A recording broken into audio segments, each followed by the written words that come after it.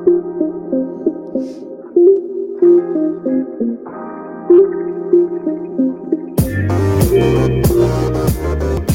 to the Wolverine Digest Podcast, the best spot for objective and authentic coverage of Michigan athletics. If you want open dialogue, honest opinions, and in-depth coverage of the maize and blue, this is the podcast for you.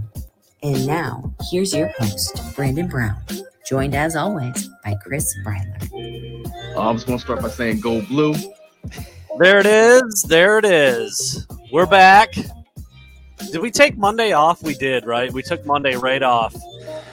We did. We certainly took it right off. At least in terms of the pod and the live stream. Just, I mean, we've got all this time in between when Michigan last played and their next game, and like a lot of what we do obviously revolves around that. So, and plus it's been nice to take advantage of some of this time to spend time with our families. I haven't talked to my kids in a long time, prior to the Big Ten championship. So it's been nice to have this little bit of break so that I can play dad for a little while before we get to the college football playoff. They're like, Daddy's back. Who is that guy? Who's that strange guy in our house who wants to hold me? My kid, we were just talking about this tonight. My kid acts surprised every time he sees me in any room. He walks in, he's like, oh. I'm like, dude, I'm here all day. What's the deal? I don't really move off the couch very often. You know what one of my favorite things has become as a parent? This is going to sound horrible.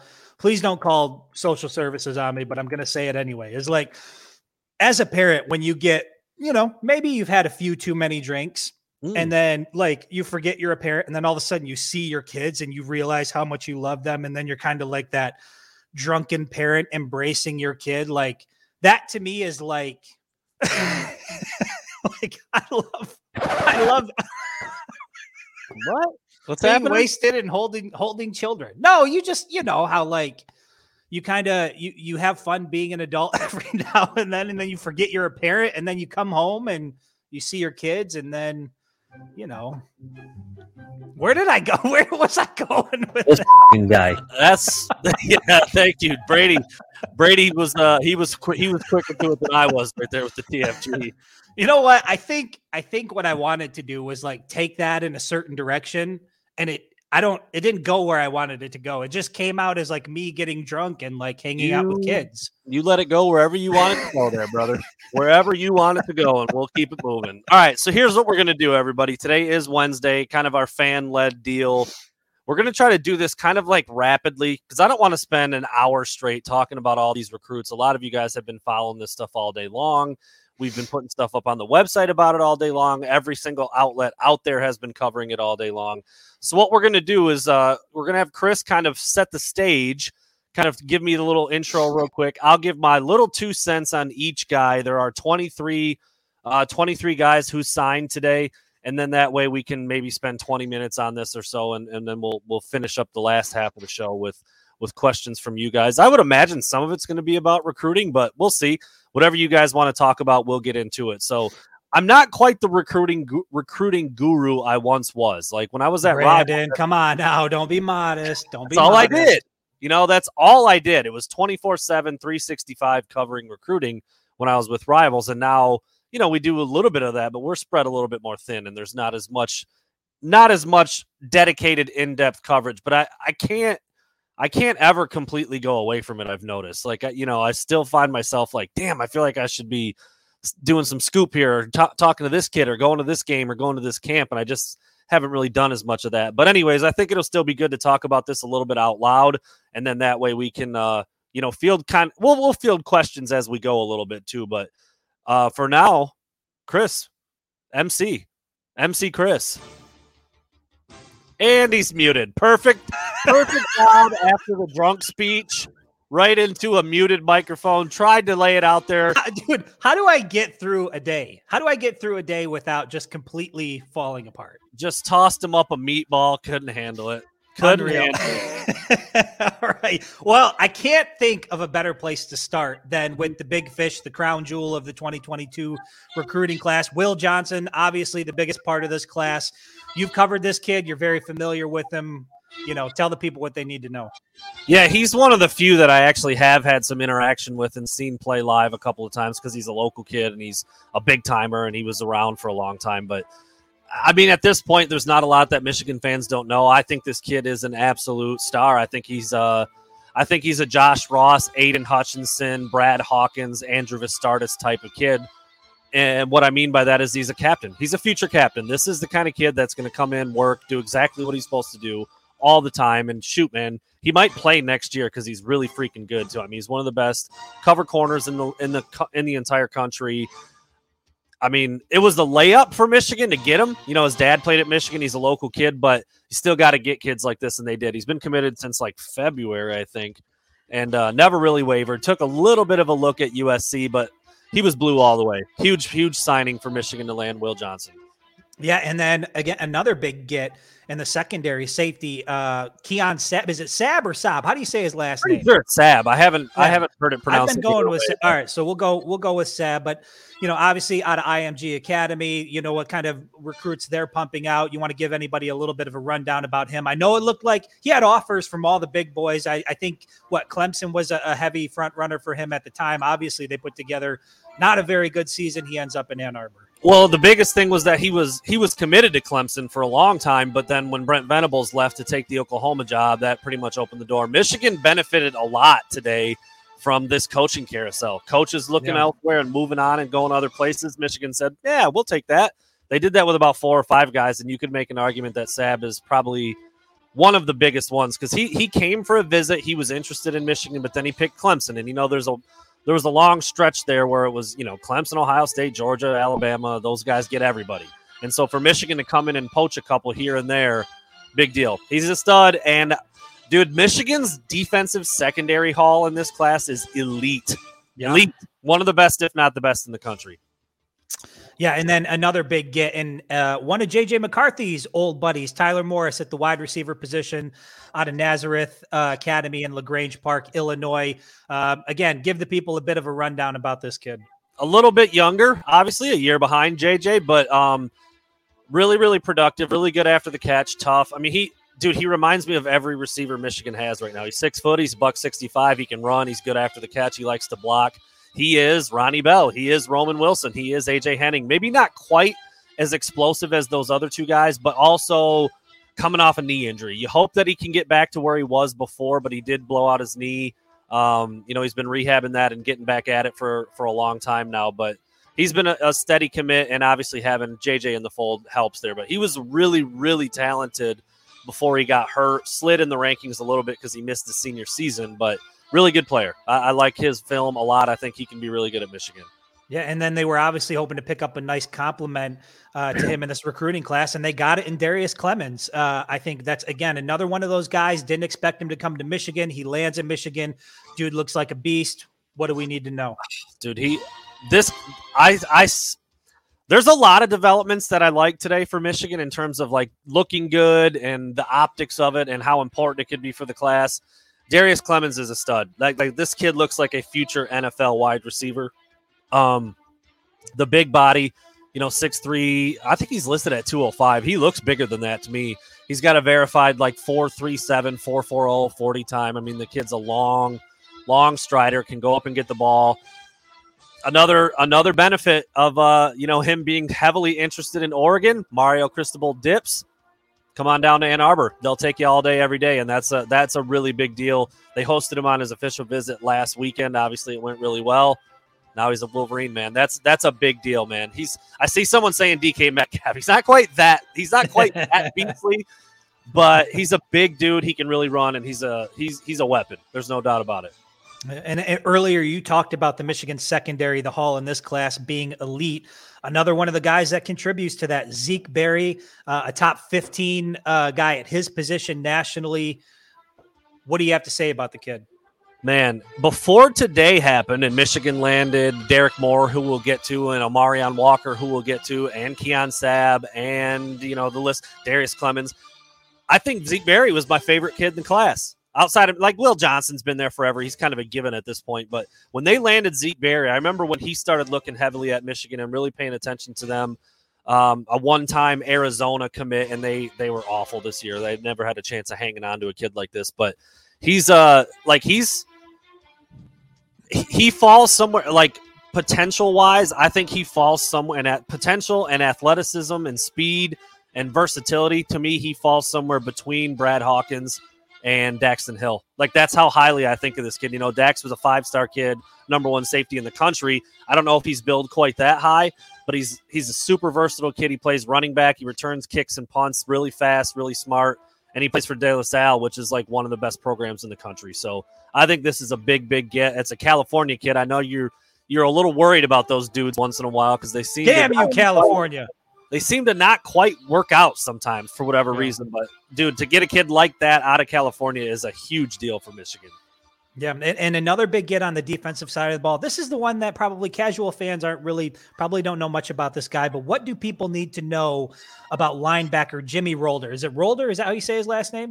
I think so. Yeah, another one that I've heard pronounced a couple different ways. 6'2", 220 pounds, looks like that prototypical Michigan nasty type linebacker. He an athlete though, man. This is a kid that was a 2-sport athlete. I think he was committed to Illinois to play baseball. So he's been like, and anybody who's ever been serious or knows someone who's serious about baseball, that's a year-round type of thing. So that took a lot of time away from his football development. He's only been playing football only for like a year. And this kid was one of the hottest recruits in the entire Midwest for a stretch there. I mean, he picked up offers from everybody over the course of like 3 weeks. And then, he settled down and picked Michigan. I mean, Ohio State wanted him, Notre Dame, Penn State, all the big boys in the Midwest wanted this kid, and he picked Michigan. So another big get for U of M. I think he's the kind of kid that he's like a Josh Ross in terms of like his IQ, his way to. If you watch his tape, the way he moves through the wash, he's got really good instincts. But he's a better athlete than Josh Ross. He runs better, a little bit rangier, a little bit longer. He's a good player. He's a kid that kind of came on the scene a little later. So when I was covering recruiting a little bit more, I never even heard of him. And then all of a sudden he kind of blows up, and now he's part of the class too. It's a really good get for Michigan to kind of fend off the other big name programs out there and land a kid like that.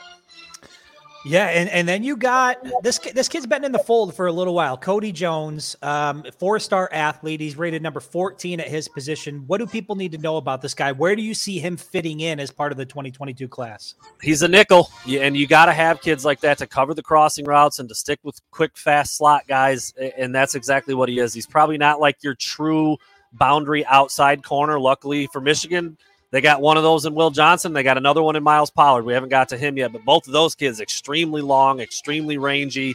And then Jones is a little bit more compact, a little more put together, a little more short space quickness, perfect for guarding those slot ninjas and those guys that run all over the middle of the field and get guys picked off on pick routes and rub routes and stuff. That's exactly what he is, and it's really important in today's football because every offense you face has weapons like that on offense. So he's the kind of guy that can try to neutralize that a little bit. That's what Daxton Hill has been doing for Michigan this year. He's that kind of cover guy. All right, man. I don't know if people are aware of this, but did you know that we got the top player out of the state of Idaho? I did. Are you aware of that? I did. The number 1 player out of the state of Idaho is coming to the state of Michigan. He's going to call Ann Arbor home for at least the next 2 or 3 years. Colston Loveland can't get enough of these big tight end, these athletic guys. What do you got to say about this kid? Yeah, I'm looking up his height weight real quick. 6'5", 230. I was going to say he's a little thin. Not thin, but like, this isn't a 255-pound kid ready to come in and play right away. It's going to be interesting what happens at tight end for Michigan because Eric All is going to have maybe a little bit of a decision to make. I mean, he's an athletic kid. And he's been pretty productive. Schoonmaker, I think, could come back for another year if he's allowed and if he's welcome, but we'll see how that kind of goes. But Loveland is, I mean, it's a kid from Idaho. I mean, it's not a kid I've watched a ton of. It's the tight end spot. So you wonder, how differently was he used in high school versus what he's going to be asked to do in college. You got to be able to block. You got to be a little bit more physical. And then obviously they're going to be involved in the passing game a little bit. I like the idea that he's 6'5", that he's 230, that he can run. He can really run. But you're always wondering a little bit because the tight end spot is not the same in high school, I don't feel like, as it is in college, unless you're talking about like, a Ryan Hayes who played tight end in high school and just mauled people, and now he's a tackle. So you wonder what you're going to get out of tight end recruits sometimes. But I like the framework and the clay that you have to work with Loveland. The what are we going to call him? The big potato? Yes, that's all you can call him. I like that. Yeah, the big potato. just out there making French fries. The next guy, there's one thing I don't like about him. He's from California, but the one thing I do like about him is that he wears eye paint under one eye. Also that he's a defensive lineman. He's 6'4", 295 pounds, looks every bit the part of a Michigan defensive lineman. Mason Graham out of California. What are your thoughts on this kid? He's just a little bulldog, man. He's listed at, I think 6'4" is probably generous. I know I've seen anywhere between 6'2" and 6'4". He looks closer to 6'2" to me. Yeah, but with those cleats on. This is a try-hard dude, a strong dude, a wrestler. I mean, Michigan fans always love those interior guys who wrestled, and that's Mason Graham. And he plays for a really good program out in California too, Servite. So, yeah, I mean, this is a guy that kind of came out of nowhere. I think he was he was committed to Boise State. I couldn't remember if he was choosing between Michigan and Boise State, but he blew up a little bit, started picking up some big offers, decommitted from Boise, picked Michigan. I like him. I don't think that this isn't the kind of guy you're going to build your defense around, but you need dudes like that. Rotational guys come in, eat up the middle, make a play here and there, and be tough, be available, ready to go every single day. That's Mason Graham. Somebody threw out a Mike Martin type. Is that a fair comparison? I think Mike Martin's a little bit more of a specimen. I mean, this kid's he's not first team off the bus, but you'll take him and he'll make plays for you. Mike Martin looks like a freaking Greek god, dude. That guy's put together like a Bob. Yes, the Hulk. There you go. Perfect. That's just all it that's is. Not quite what Mason Graham's looking like, but he could be just as effective. And guys that don't look great in swimsuits usually can play in the middle just fine. So there you go. Well, then you and I are meant for the middle for sure. Beautiful. The next guy, I saw you were a little bit excited about this guy when his commitment came through. I'm going to let you pronounce his last name because I'm not sure how to pronounce it. It's Alex Orji. Go ahead and pronounce that one for me. Pretty sure it's Orji. Pretty sure it's Orji. Okay. Well, I didn't want to say that and then feel bad about it. Okay, fine. Alex Orji, 3-star guy, but I know as soon as that commitment came through, you were pretty excited about it. What was the reason for that? Yeah, I mean, well, first of all, dude, he looks like a monster. I mean, the kid plays missed opportunity for the addicted to sex drop, by the way. I just want to put that out there. Damn it. I got such a missed opportunity. The addicted to sex addiction. Well, now it's lost all meaning. He's just put together, man. I mean, for a quarterback, you look at him, you're like, are you sure that kid's not like a third-year college player playing linebacker? And both of his older brothers, I believe, do play linebacker. I'm pretty sure they're both defensive players. They're at Vanderbilt, really high academic family, so the kid's gonna love that side of the Michigan experience. But, dude, you kind of see, all right, he's 6'2", he's 226. He rushed for like 25 touchdowns this past season, so you think, all right, he's just a hybrid kind of guy playing quarterback in high school, just out there making plays. Dude, this kid can freaking wing it. I mean, he has got some throws on his highlight tape where it's 60, 65, 68 yards in the air on a dime. I don't know what his future is going to be at Michigan.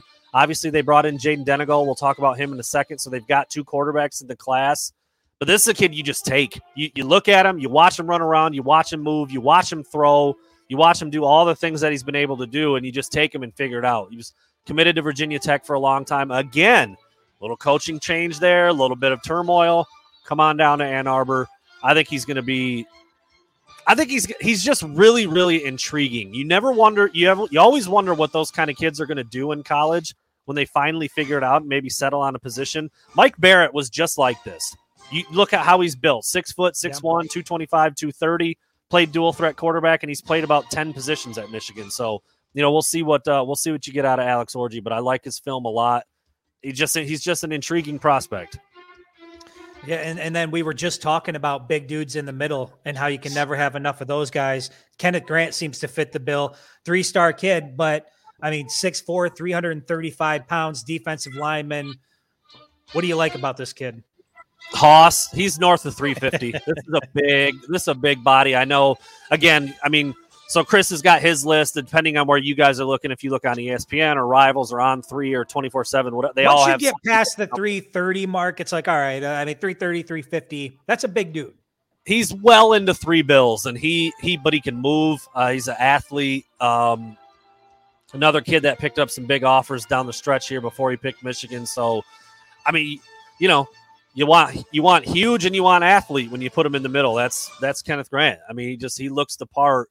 I mean, these big body dudes you're often not going to see right away. You know, they need some time to reshape their bodies a little bit, get their strength on the right level. But he has got all the tools to be a good, you know, nose tackle, zero technique, whatever you want to play in the middle right there in Mike McDonald's defense.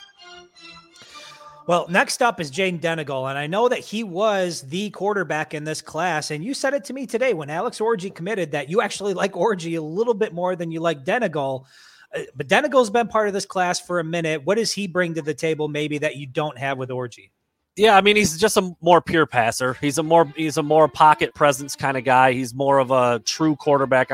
I don't know this for sure, but if I had to guess, I would think that Denegal's played the position a lot longer than Orji has. I don't know that for sure, but just looking at them, how they conduct themselves, how they carry themselves in the pocket, that's what I would guess. And again, it's, you know, Orji can just do so much because of his build, his athleticism, whereas Denegal's he's going to stand in the pocket and throw it around with that big arm. He's probably 6'6", 230, not much of a runner, definitely wants to throw it first, but yeah, I don't know, man. I mean, he clearly was not Michigan's first choice at quarterback. I mean, they missed out on several guys.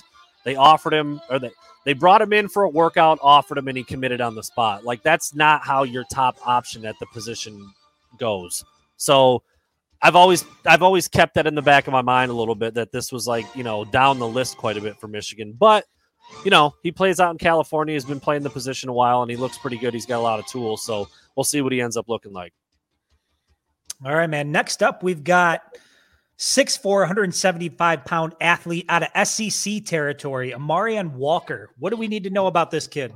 Seems like one of those guys that fits pretty well in the whole speed and space philosophy. Yeah, I mean, the coolest thing is that Michigan stole him from Notre Dame. I mean, there's another taking advantage of the coaching change. They were on him for a long time, and they may have gotten him even if Brian Kelly was still there, but that certainly didn't hurt.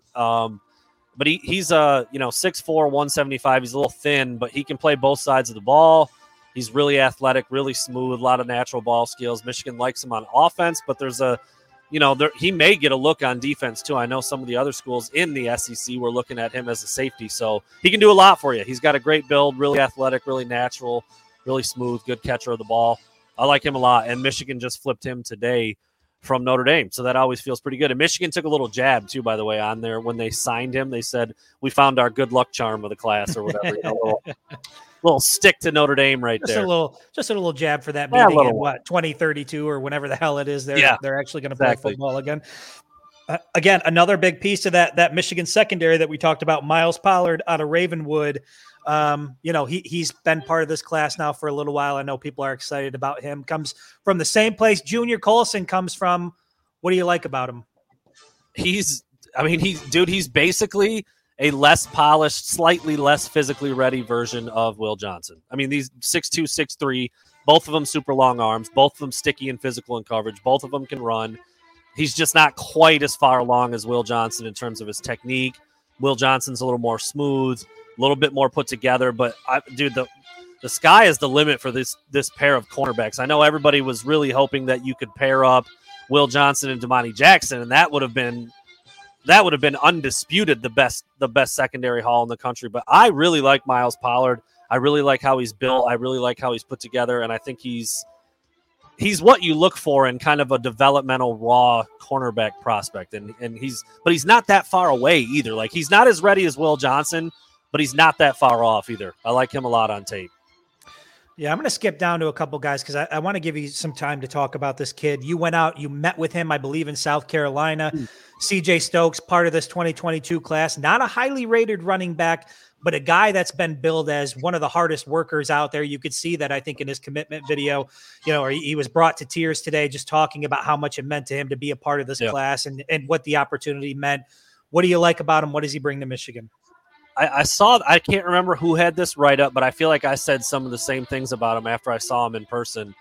I don't know if you'd say he's like elite at anything, but he's really good at everything. He's got really good speed, really good vision, really good balance.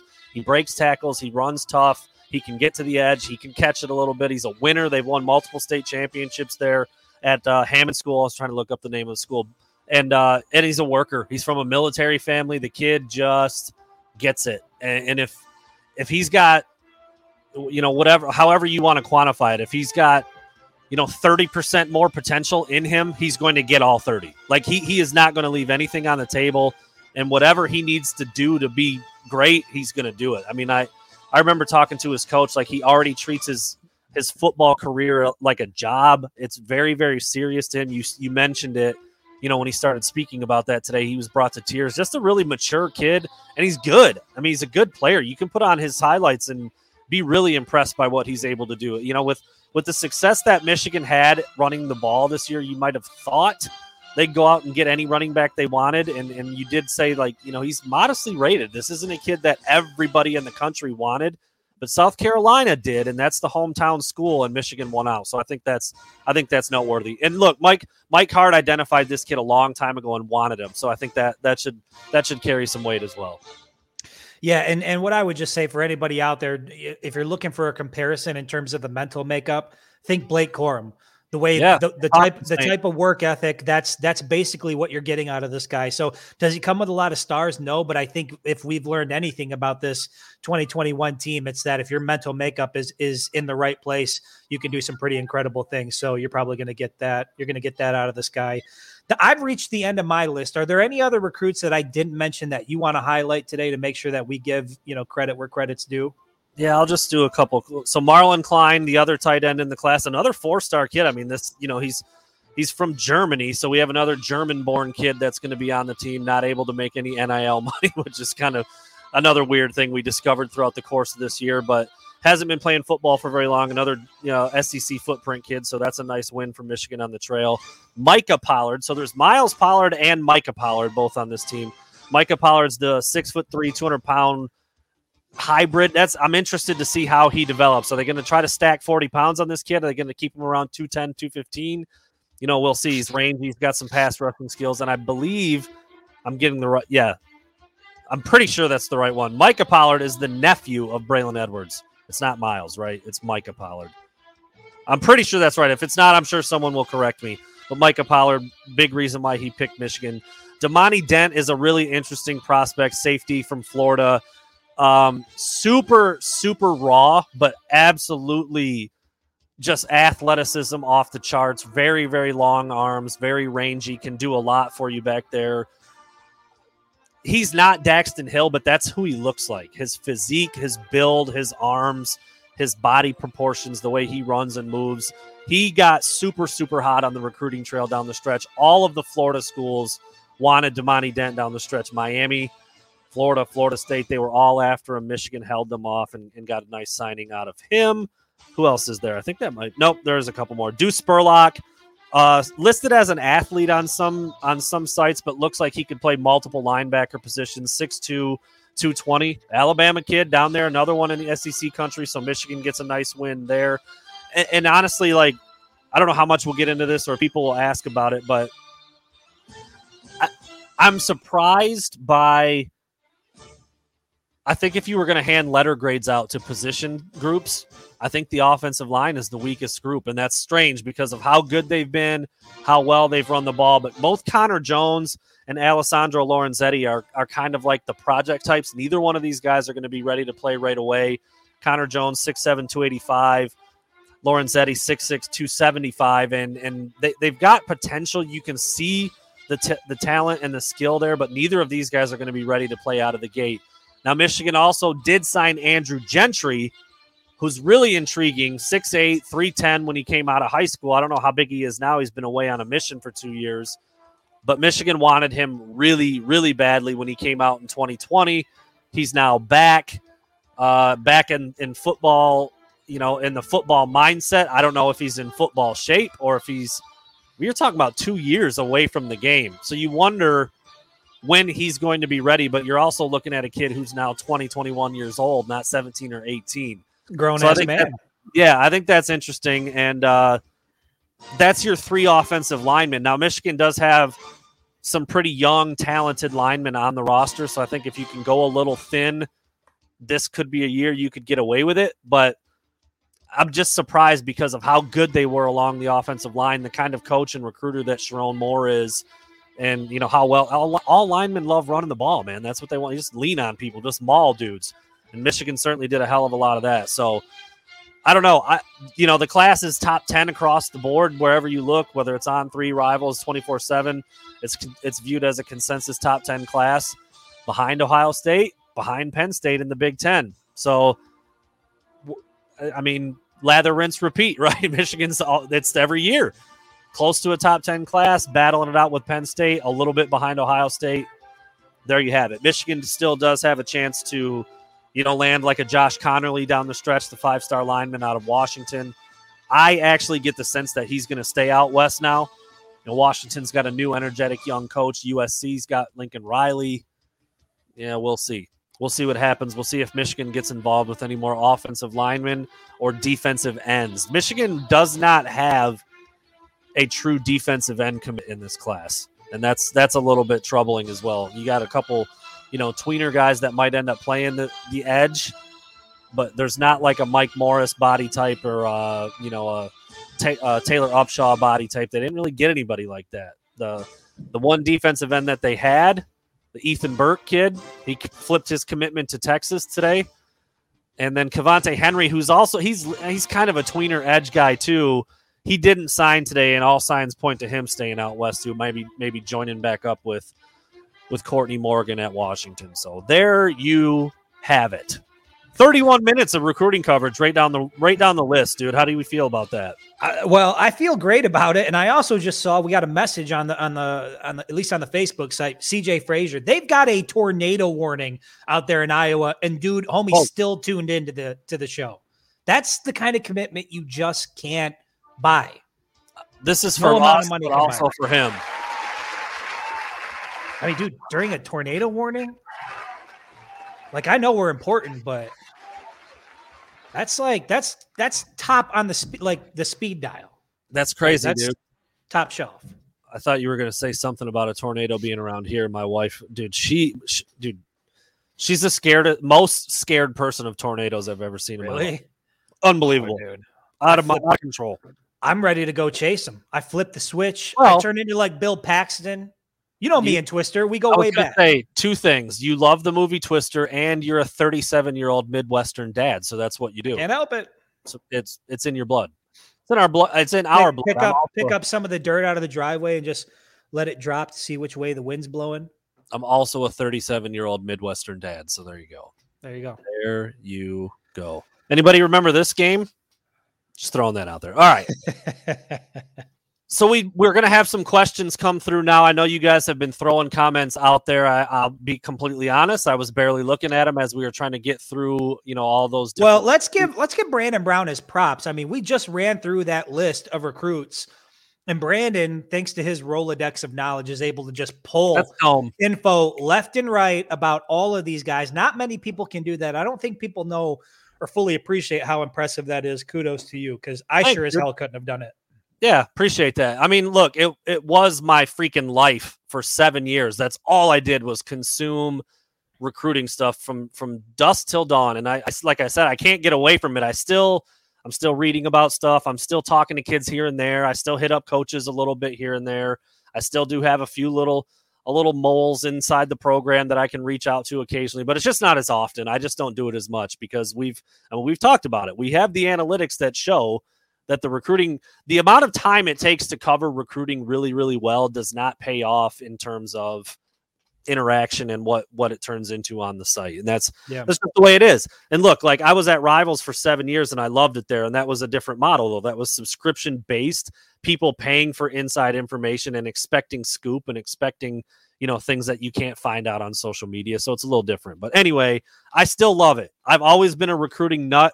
I could jump back into it tomorrow and feel just as passionate about it. So, when signing day rolls around, it is fun to dive into it a little bit more. I mean, that's all we did all day. We got up at 8:00 in the morning. A couple faxes had already come through. We started, maybe you didn't, but I tried. I was a little bit behind schedule myself, but I mean, the faxes start rolling in at 7:00 in the morning. And then from there on, it's announcements and it's flips and it's this and it's that. And I think it went pretty well. So appreciate everybody who listened to me ramble just now and everybody who read all of our stuff at Wolverine Digest today, because there was a lot of people reading it today. So that's that. And I'm not sure what Chris is doing. Lord only knows what kind of seedy behavior is going on behind the lens now that Chris has his camera turned off. I had to blow my nose. I wanted to spare the people from having to hear and see it. I've been over here wiping it the whole damn time. They probably think I'm a cokehead out there. Left and right, I'm just the whole show. I have been accused as a cokehead before because of my allergies. But that's, there's reason behind that. For me, look at me. I get a good old Midwestern boy. That's it. I get a little excited at times. Yeah, keep that booger sugar going around out here. Let's do it. All right. So if anybody has any questions, we'll start talking about those now. The first one that I see is from Dwayne Jones. Any word on the transfer portal targets? Yeah, Michigan's got a couple transfer guys that they're looking at. They brought them both in over the weekend. I am not going to attempt to say the center's name for Virginia. It is a mouthful. Both first and last names start with O and have about 15 vowels in it. But this is a kid that was like second team all ACC. He started like 30 games at Virginia. He would immediately shore up Michigan's soon to be vacated spot from Andrew Vistardis being done at U of M. And I would assume if Michigan lands that guy, I should probably look up his name. And so I'm not calling him that guy, but it is a mouthful. Transfer Center, Virginia. And I'll do my best here to read it out loud because I'm excited to hear it. Of course, that brought up like the transfer center in Virginia on the road. I don't even know what I'm looking for. See, this is why we don't make people pay for our content. Like, imagine if you had to pay for this. This is what being on a pod's all about, though. You do stuff on the fly. You're fielding live questions. TV. All right, there it is. Let me attempt. Olusegun Olawatimi. Sound pretty good? Olusegun Olawatimi. There's the Virginia center right there. And then DeMonte Traynham, the big-bodied running back from Arizona State, who I actually covered quite a bit. He went to the same high school as Nolan Rumler, Archbishop Hoban in Akron. He goes by Chip. That's a little easier to say than Diamante. But he's like 6 foot, 230. I mean, the dude's a beast. I remember watching him at camps, and he was really, really impressive. I always thought it was weird that he went out to Arizona State, Ohio kid. But anyway, Michigan hosted both of them last week. It's been pretty quiet on that front. I haven't heard much. I've reached out to a couple people. I reached out to both players, didn't hear back. Again, that's a kid I had a decent relationship with when he was a recruit, but I haven't talked to him in 2 years. So we'll see what ends up coming out of that. But yeah, I do think you could find an immediate role for both of those guys with Hassan Haskins being on his way out. You inject Chip Traynham, and now he's your big body, short yardage kind of back. And with Vistardis being on his way out, you put in Olawatimi, and then he becomes your starting center. So yeah, we'll see what ends up happening with both of those guys, but don't have anything real concrete to offer up at this point. So there you go. But look, the visits went. How good did the visits go for everybody else? Darrius Clemons was in the house. He's now signed. Alex Orji was in the house. He's now signed. Who else was there? I think there were 5 people there that weekend. I can't remember who the third prospect was, but obviously things went really well because Michigan was able to land a couple of those guys. That was my phone. Just fell. We're good. We're good over here. I saw your I wanted to make sure somebody didn't break into your basement about to hit you in the back of the head with a sock full of pennies. Are we good? Yes, we did cover Will Johnson. Yep. Stud. I mean, he's a future captain. He's a 5-star for a reason. Super sticky, really smooth, great ball skills, worker, leader. I mean, he's everything you look for in a prospect. That's the kind of kid Will Johnson is. Who has the most upside? Not the most known, but who could really surprise in time? I like this question.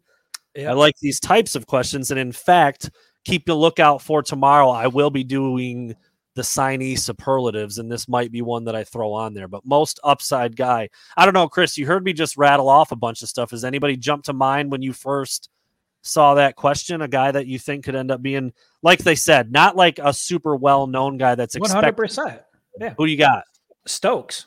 Yeah. I think that dude can become one of the top running backs in the country. And the reason I believe that is because this year made me a believer in the process and hard work. And that if you're truly committed to seeing something through that you can make it happen. And CJ seems like one of those guys. And so not a highly rated recruit, but certainly he's got a championship level mindset. And I think that by the time it's all said and done at the University of Michigan, he's going to be one of the more pleasant surprises in the recruiting class. For me, it's Damani Dent. I mean, it's Damani Dent because of his just raw athleticism, his length, his range, his speed.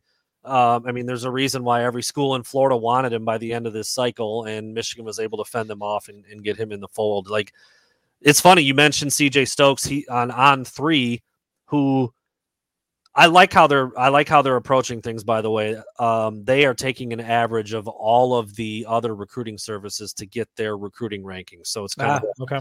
It's a step up of the 24/7 composite. So wait, so can we take all of those rankings and make our own ranking? Can we do that? Wolverine Digest rankings. All right, we'll just there we go. But you pick CJ Stokes. They have him as the number 764 prospect in the country, and Dent is 738. They're like, there you go, 30 spots apart. So I think both of those guys have kind of what it takes to be pretty good and be better than what their what their predictions say. Richard Riggs Sr. Any surprises today? Not really. I mean, you had the flip, but you knew the kid was going to be interested in Texas anyway. That was kind of everybody. It seemed they knew that was coming. I thought Michigan might land Deion Walker. I mean, down the stretch, it felt like, it started to feel like it was going to be Kentucky, but he had his midweek official visit with Michigan last week. Then he went to Kentucky, and then he came back. And on Sunday night, after his official visit at Kentucky, he went back to spend some time with the Michigan coaches again before the dead period hit that night at midnight. So that means Michigan got him for a couple more hours before no other coaches were allowed to see him in person or host him on a visit. So, at that point I was like, I think that's a sign that Michigan took the lead back here and they're going to land him. But then by the time Wednesday rolled around, it was like, nah, it's going to be Kentucky. So that's probably the closest I would say to being a surprise. It's crazy how these things leak out nowadays, man. I mean, like, look, I'm not going to tell anybody how to spend their money,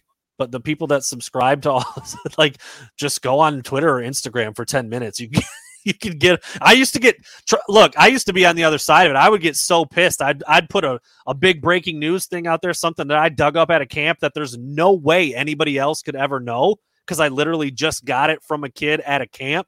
And before I could even get to my car, it would be on Instagram and Twitter all over the place. So you know how easy it is to be an insider these days? You literally don't have to be inside of anything. All you have to do is have a social media account and wait for somebody else to post it. Yeah, it's great. I like this question too. Outside of Will Johnson, any immediate impact freshmen? So guys that we think might be able to play right away. Man, I think all of those secondary guys are going to get a shot. I really do, man. Yeah. I mean, Miles Pollard's probably not ready, but Zeke Berry, Keon Darrius Clemons at the wideout position. Yeah, maybe at wideout. Wide receiver is a position I feel like freshmen can contribute a little earlier if they're physically ready. Clemons certainly is. Omarion Walker might not be. He's pretty thin at this point, but I mean, that if there's a position where you can get away with it a little bit, it's receiver. I mean, you don't have to be a big hulking dude to succeed out there, but I just think because of the fact that it looks like Daxton Hill's probably going to leave, Brad Hawkins is done. We'll see what happens with the corners. They're seniors, but they could potentially come back. I think multiple guys in the secondary are going to have a chance to play, and that happens to be the best, most ready, highest ranked guys. Will Johnson, Keon Sabb, Zeke Berry, all those guys are going to be college ready in a hurry. So yeah, we'll see what that looks like. Speaking of Brad Hawkins, how about no other Wolverine has played more football games than Brad Crazy, Hawkins. dude. That's insane to me. Dude's been here forever. He's like a 9th year senior, so that tends to happen. No, I mean he's been here 6 years.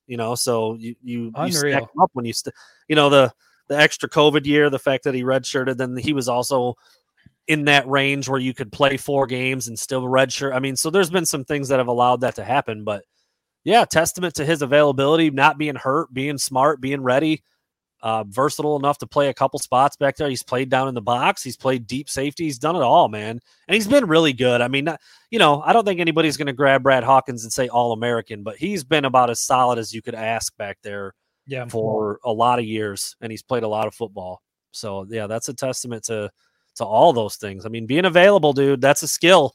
Not everybody has it, and he certainly does. So, yeah, we'll see. We'll see what he does for his finale, man, because he's running out of. He's got a maximum of 8 quarters of Michigan football left in him, out of however many games he's played. Yeah. So yeah, that's a cool thing for him. Awesome kid. I mean, that's a kid I got to know in the recruiting process when he was coming out of Jersey, and then when he went up to, was it Suffield Academy? I think Suffield Academy. I went up there and met him, met his coach. Just always been a great kid to cover. So cool for him to have. I mean, I don't know who's going to beat that record. That's something to hang your hat on, especially in today's college football. I don't know anybody that will break that record. Michael Beardsley, friend of the family, grew up with Mike. He used to babysit me, actually, transfer center in Virginia. Yeah, I was looking at, it pulled up like a warehouse. I'm like, no, I'm looking for the kid's name. Yeah, that wasn't the best Google search I've ever had in my life right there. But anyway, yeah, I mean, this is a testament. John Patrick Haskins was ranked criminally low compared to what he's done at Michigan. So yeah, that number ranking, you try, dude. You know how many high school football players there are? And these recruiting guys try to get out and see them as many as they can, and try to put a score on them. It's not easy. It's not easy. Where would you rank, Chris, if you were a recruit coming out of high school? At my current physical ability? Sure. Either way, it's probably funny, right? Not very high. I mean, in the bottom 5%. And if that includes people with disabilities, then yeah, within the bottom 5%, I'm down there with those people. Dude, I don't know if I could run 25 feet without being completely winded. Can you do it? How many times up and down the basketball court could you go before you needed to take a minute?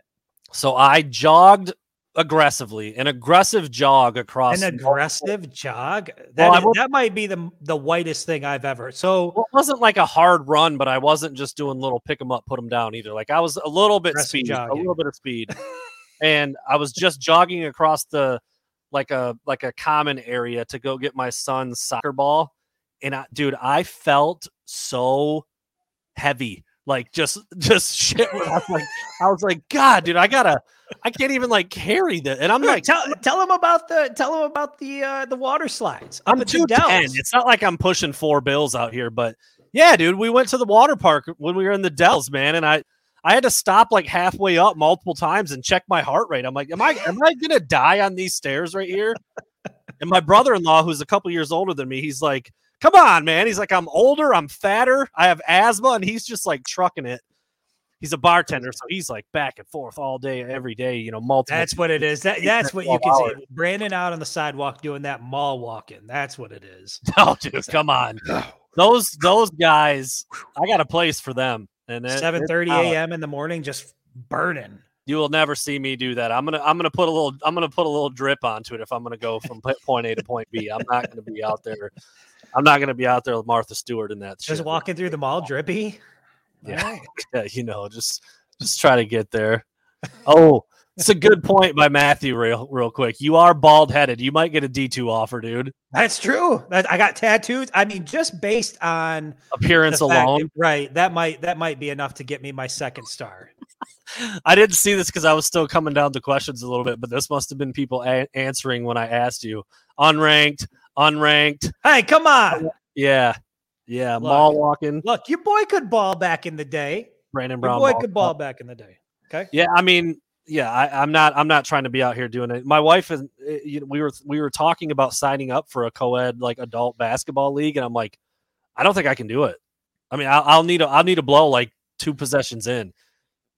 The thing is, I'm not ready. Is it worth risking injury at this point in my life? You mess up an ankle at this point in your life, your late 30s, early 40s, that ankle is going to bother you for the rest of your life. Now is not the time to start screwing around. I got good wheels, man, but in terms of not speed, I'm saying I've been blessed with, I don't really roll ankles. I don't hurt. I've rolled my ankle one time my whole life, dude. And I played basketball since I was 10, competitively. I mean, I've obviously done the thing where you step on a foot and you roll it, or you step off the concrete and you roll it. But I've only ever had my ankle swell up one time in my life of playing basketball, which is, it's just, I got good tendons, good wheels, dude. I got them.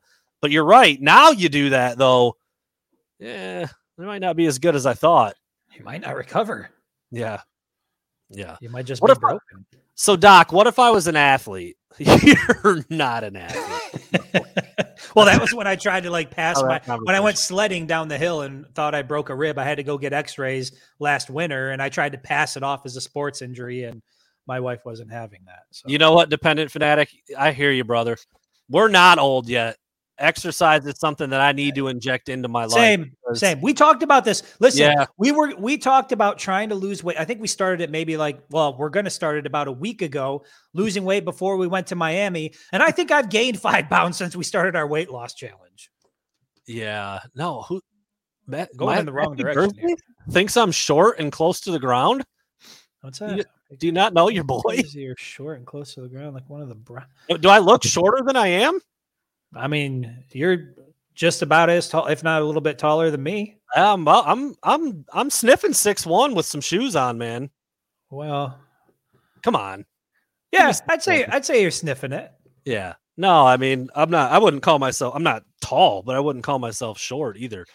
But like one of the brown characters from Mario, you mean the mushrooms? Come on, dude. I mean, see, look at that. Drew, is it Shadow, how you say your last name? You went from 242 middle of September down to 205. If I can make that, listen, I've lost over 50 pounds 2 different times in my life. I've had to do that. This will be the 3rd time that I have to do it. I've got a problem, man. The snacks, the ho-hos, the ring dings, the chocolate, the Nutella. Whisker do's, whisker don'ts. Butterfly shrimp, coconut shrimp. Dude, I'll eat it all. I want it all. Give me all the food. I know. Pronounced like chateau. Oh, look at this. Look at this bougie ass bastard. Oh my goodness. Drew Chateau. No. That's not chateau. I'm not calling you I can't say chateau. I'm not calling you that. I'm going to say it like a Midwest guy who doesn't really know much, and I'm going to say shadow. A couple good questions here from Sean Patrick Keene. Aaron Alexander did not sign and will not sign. I have confirmed that he is not a member of Michigan's class anymore. A couple days ago, Jermaine Crowell, the coach at Belleville, put out some kind of cryptic tweets about, this fake offer stuff. I don't get down like that. And look, Coach Crowell is my guy. I know he's had some back and forth with Michigan a little bit. Hasn't always seen eye to eye with Coach Harbaugh and some of the staff there, but he's a good dude, and he just wants the best for his kids, and that's all you can really ask for. And I don't know exactly what happened with Aaron Alexander. I don't know how it played out. I don't know if he's known for a long time that he wasn't going to get an opportunity to sign today, and he just didn't publicize it, but he's not in the class. I mean, Michigan put out their final graphic, and it had 23 dudes on it, and he's not one of them. So that's pretty obvious that he's not going to be part of the class. And, just hope he finds a landing spot and finds somewhere that he can go play, because he's been committed to Michigan for a while. I remember when he committed, I was like, this doesn't look like a kid that Michigan would want. Like, no offense to him. He just didn't, there's there's levels to this stuff, man. He just didn't seem to be there. But anyway, hope he can figure that out. Did you just pull out a rap reference? A small one. Most people. Is that Meek Mill? Most people probably wouldn't even catch it. I don't know if it was Meek Mill first. I mean, a lot of people have said it. There's levels to this shit. Right. Well, I want you to know that I caught it. I think, hey, can you give me a little bit of the casino music? Because I think we need to address this here before we're getting close to an hour, and we're going to have to talk about this. Our boy, Deion Sanders. Prime. I mean, prime time, professional baseball player, professional football player, elite college coach, bag man, all of the above. I mean, I'm guessing generally fans don't really know what happened today with Deion and the top recruit in the country. So why don't you kind of fill in the general fan as to what happened today? So Travis Hunter is the number 1 recruit in the country. I think on 24/7, he's a consensus like top 2 or 3 guy in the entire country. 5-star kid. Was committed to Florida, was committed to Florida State for a long time. obviously Florida State is Deion Sanders' alma mater, one of the most famous Noles of all time, and he's a very prideful Seminole. I mean, I remember before he was coaching at Jackson State, I went to an Under Armour camp, and Deion was there on the microphone just yelling at kids' faces to commit to Florida State. I'm like, well, you can't do that. And he was just doing it. He doesn't give a shit. You're muted again there, bro. I mean, let's get it together tonight. What happened? So anyway, Travis Hunter was committed to Florida State for a really long time. Coach Deion Sanders is at Jackson State now, has been there for, I think, his one season. I think he's only coached one season. And somehow, some way, Deion Sanders has also done some work with Barstool. So somehow, some way, Barstool got involved and I've heard different numbers between $1 million to $1.5 million to north of $2 million in an NIL deal that Travis Hunter is going to get. And he is now signed with Jackson State. So he spurned Florida State today, signed with Jackson State, and is going to be on Deion's team. Now, there's a lot of I don't know, man. Like, look, I've been behind NIL, and I think people, kids should be able to go get their money. And if a car dealership wants to give them $10,000 to sign autographs and bring people through there, like, cool. Like, kids should be able to do that. That's not really what this kid hasn't even played. He's not even in college yet. He's not even there yet. He's getting this insane amount of money because Barstool is doing a documentary of Deion Sanders' path and journey through Jackson State. It just all feels a little bit weird. Like, I'm not hating on the kid at all. Dude, go get your bag and go. I mean, he's going to freaking dominate. This kid is a star. He's going to dominate at Jackson State, and he just went and got paid and changed his and his family's life, man. Do that all day. But it feels a little bit strange. It feels Listen, it feels strange, yes, but this is how you get parity in college football. Sure. When you start to get programs like this, that now the playing field is even. Jacksonville State would have no shot at a kid like this if not for NIL and not the ability to be able to do this. So I love the fact that it happened. I love the fact that it's setting a precedent for other big time recruits to do the same thing. And if we start to get into a reality where we've got 8 teams in the college football playoff and you've got some of the fringe programs out there making it, I think that's going to be good for the product. That's going to be good for the fans. Everybody's going to enjoy that. So hopefully this is the start of many more deals for kids like that to be able to go and get paid and put a school like that on the map, more so than what Deion's already done. So a couple things real quick, Clay. Jackson State is a Division I FCS HBCU, historically black college. So they don't get kids like this. This is the first time ever that a number one prospect 5-star kid has not committed to an FBS school. That's unprecedented. The fact that it was an HBCU, I've seen different numbers. I mean, it's been decades since they had a player of this caliber at a school like that. And I haven't seen this take, Malachi, but it's not a bad thought. Is it an FU from Deion because they didn't give him a shot at Florida State? Maybe it is. I don't know. I hadn't thought about that. He took their cookies, that's for sure. I mean, and I used the word like Deion stole this kid away from Florida State earlier today. I didn't mean it in the sense like that he did it in like a dirty or a bad way, but like I also used that word when I said Michigan stole Amarian Walker away from Notre Dame. It's just a term. They took him away. They flipped him. Whatever. I got news for you guys out there. When we say like they flipped a kid, the kid didn't actually do any flips. It's just like a figure of. It's just a word you use. Somebody got so mad at me today because I said Deion stole this kid away from Florida State. I'm like, well, he did. That's what he did. Well, that's like, because that person's an idiot. Whatever. There's a lot of them out there. It's it's crazy. It's just an unprecedented development. It opens the doors for a lot of things. And I saw someone else ask about this.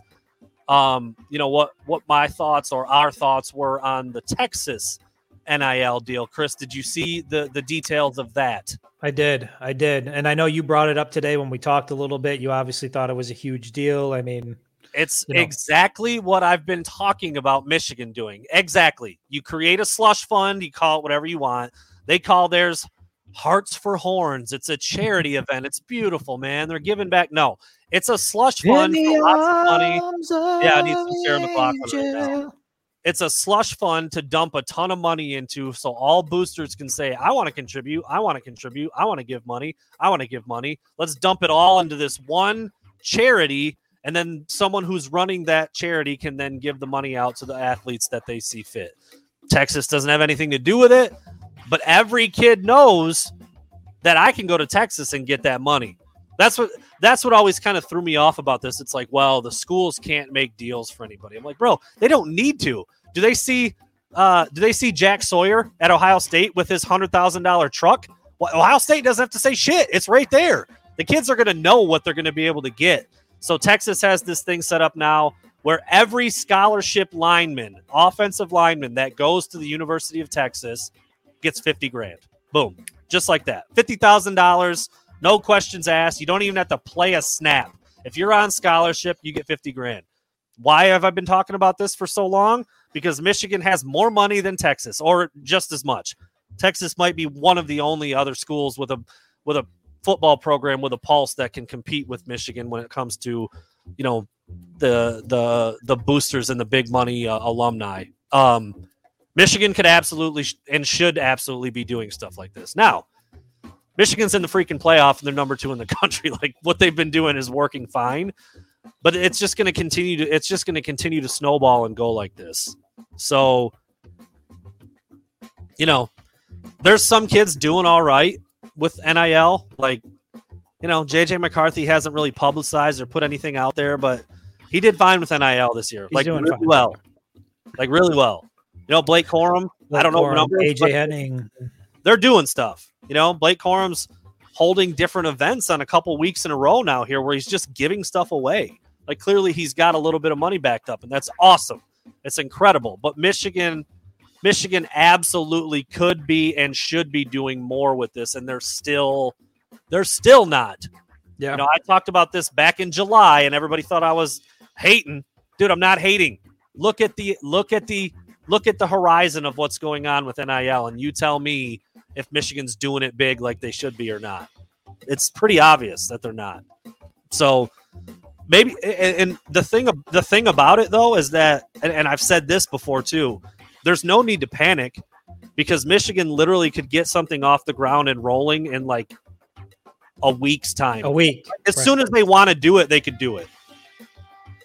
So there is no need to panic. It just, are they going to do it? Are they ever going to, like, you know, they're implementing rules and punishments that don't freaking exist. It's our behavior. I was just going to say, I can tell you, and you probably know this too, but firsthand, there are opportunities for players waiting, ready on the table that they can't capitalize on because the University of Michigan has created red tape where none needs to exist. So it's, you know, not trying to knock the university. Obviously things are going well. They're bringing in great kids, but with this NIL stuff, there's no need to create barriers where there are none. You don't have to have the wild, wild west, but let these kids, you know, open it up a little bit and let these kids make some money, especially given the platform that the University of Michigan has, man. There's so many great opportunities there. You want to have a better have a better offensive line haul? Guarantee him $50,000. That'll help. That'll help. Start. Yeah. So, and I see some people asking questions. No, there's not a ceiling. There's not a limit, as far as I know. There isn't one. This is capitalism now, right? These guys can capitalize whatever you're worth. You can take, and so whatever somebody's willing to pay you, is my understanding. And Logan, you may be right about that. He says Michigan will not come out of the gate and do it first. They will follow suit, so the reputation isn't marred. Bro, we're going on like 8 months. What do they do? It's happening. It's been happening. They don't need to wait anymore. They should be doing this stuff now. I don't know. It's what I've said all along. You know, I've talked to some people. I have a very, very smart friend. He's much more intelligent than I am, and he kind of laid all this stuff out as soon as the NIL thing came, and now that's exactly what we're seeing. Saw Miami do it. The guy that owns all the gyms put a bunch of money in a fund so that every single kid got a certain amount, and Texas just took it to a much higher level with $50,000 per just for going there. Just for going there. That's all you got to do. And they do have to work some charitable events, but that's another thing that's going to be fudged to the max. Hey, coach, you usually do that stuff as a college kid anyway. Yeah. Yeah, I mean, Michigan's players go over to Mott and they do Right. stuff with the kids there, and they go to this fundraiser and they go to that fundraiser and they go to the M-Den and they do they're already doing those things. So I don't know, man. It's one of those things that we've been monitoring since July 1st now, and they're still playing behind. They're still playing from behind. Like I said, like there are some athletes at Michigan that are capitalizing on it, but they're kind of doing it on their own, figuring stuff out. There's not an organized front like we've seen at some of the other places like Texas now, like Miami. And I'm sure there's more, but those are the two noteworthy ones that we've talked about. At least not that we're aware of. Yeah, I'm sure there's more. But yeah, Marty, look, man, I don't disagree with the sentiment. Imagine having money at 18, they're going to blow it, and the focus won't be on football or education. I don't think the focus is going to go away from football, but dude, if you ever thought that their focus was on education, I got some land, some beachfront property in Idaho for you, dude. Like it's never been about education at like 97% of schools, dude. Even at Michigan, holier than thou Michigan is all academic all the time, dude. It's not. It's for football. Think about this. You or me at 18 with all that money, yeah, probably not a good idea. But listen to the way guys like JJ McCarthy talk and the way that they care, and Blake Corum. Like, sure, there's gonna be, but that's gonna come whether it's an adult, all walks of life, all ages. You're gonna have some people that get money and blow money. I just think with the way college football is now, there's enough of a system in place where these players have resources. If they're signing big NIL deals, I don't think they're doing it on their own. I think that there's representation now that they can have to make sure that, it doesn't become one of those sticky, dicey situations. I just think this spells nothing for good kids, or nothing but good things for these kids who can build a nest egg, provide for their family. They're pouring in hours to the football program. Yeah. I mean, people think like, well, go out and get a job if you don't have enough money in addition to your scholarship money. But these guys, if you look at what the schedule looks like for a college athlete, all the way from 5 a.m. to, the time you go to bed,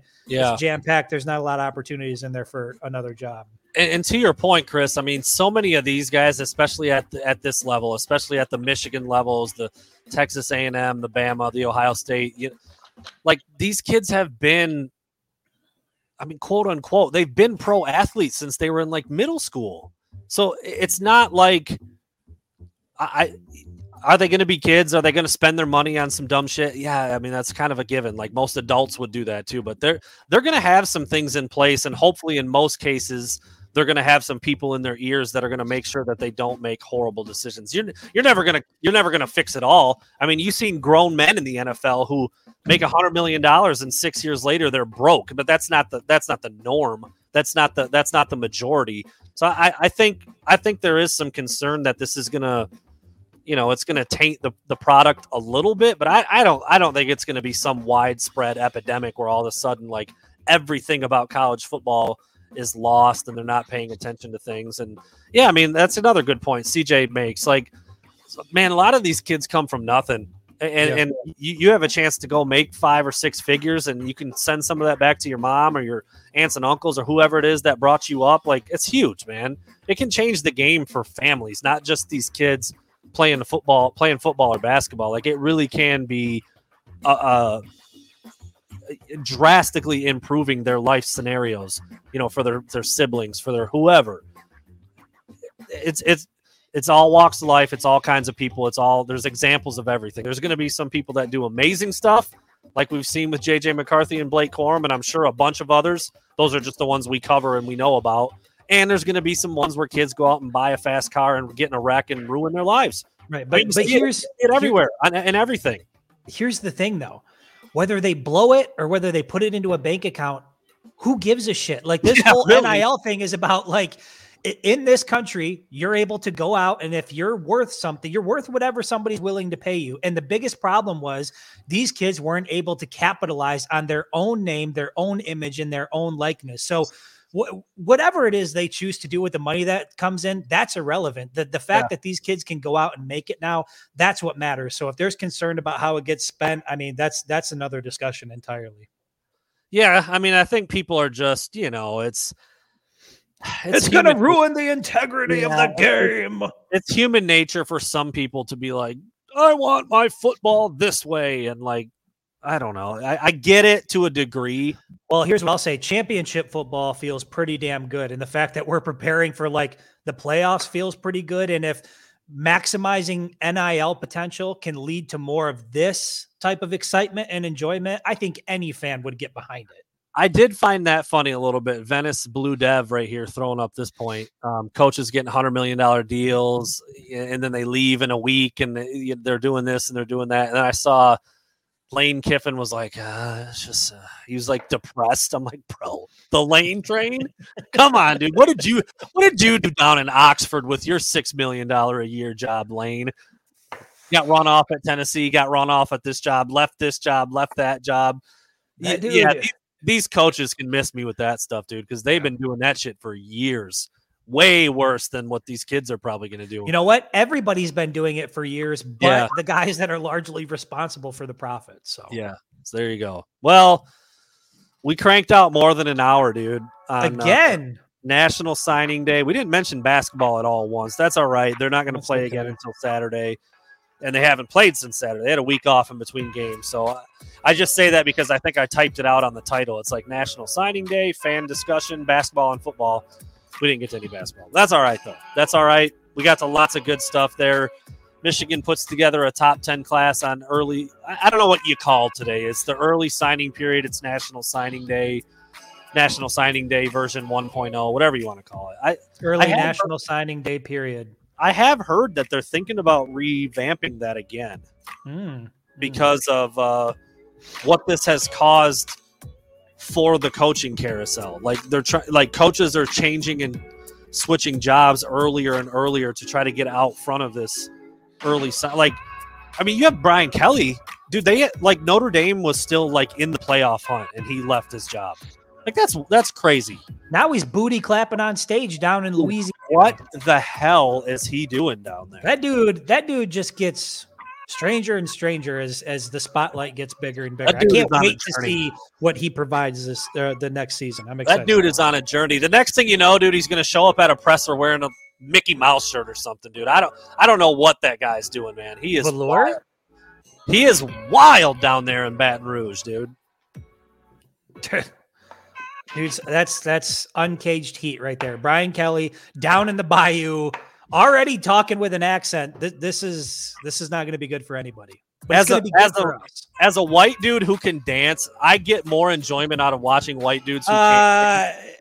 Okay, listen. Here's the thing: you're not going to pull something like that out on the pod and not have to prove it at some point. I don't know, a white guy who can dance. Bro. I'm retired. Well, look, people who know me know that's all legitimate. That's all I got to say. Did we run out of our outro music again? We did. I'm gonna fire it up one more time. Jesus Christ. Yes, for who asked about it, Darren May, the Mr. Brightside tattoo is in the works. It's been a crazy, hectic, busy week, but I'm working on it. This fucking guy. I tell you what, dude, I'm running around, dude. I'm all over the place this week. I tell you what, dude. Damon John over there needs to settle down and get some shit done. You guys are keeping me busy over there, but it should slow down here, so I appreciate it. All right, there you have it. We ran out of our outro music once. We're not going to do it again. We're going to get out of here before an hour and 15 minutes happens because that's just absurd for us to talk. Two losers like us. And yes, Bradley. This might be the first show I made it through without a mic instant. I can hear him in echo right now. You did just call him Bradley, even though his name's Brady, but we'll let that slide. So no much issues, but name mispronunciation. So that's all right. What did I say when we started? Reflesh. Just reflesh it, Chris. Just refresh your screen there. All right, guys. Thanks for listening, everybody. Really appreciate it. We'll be back on Friday night. We'll see what we can get into. Yeah, you did talk through the mute button twice. I think that qualifies. Dude, I'm in my element tonight. I'm in my element. All right, everyone. Take care. We'll see you on Friday.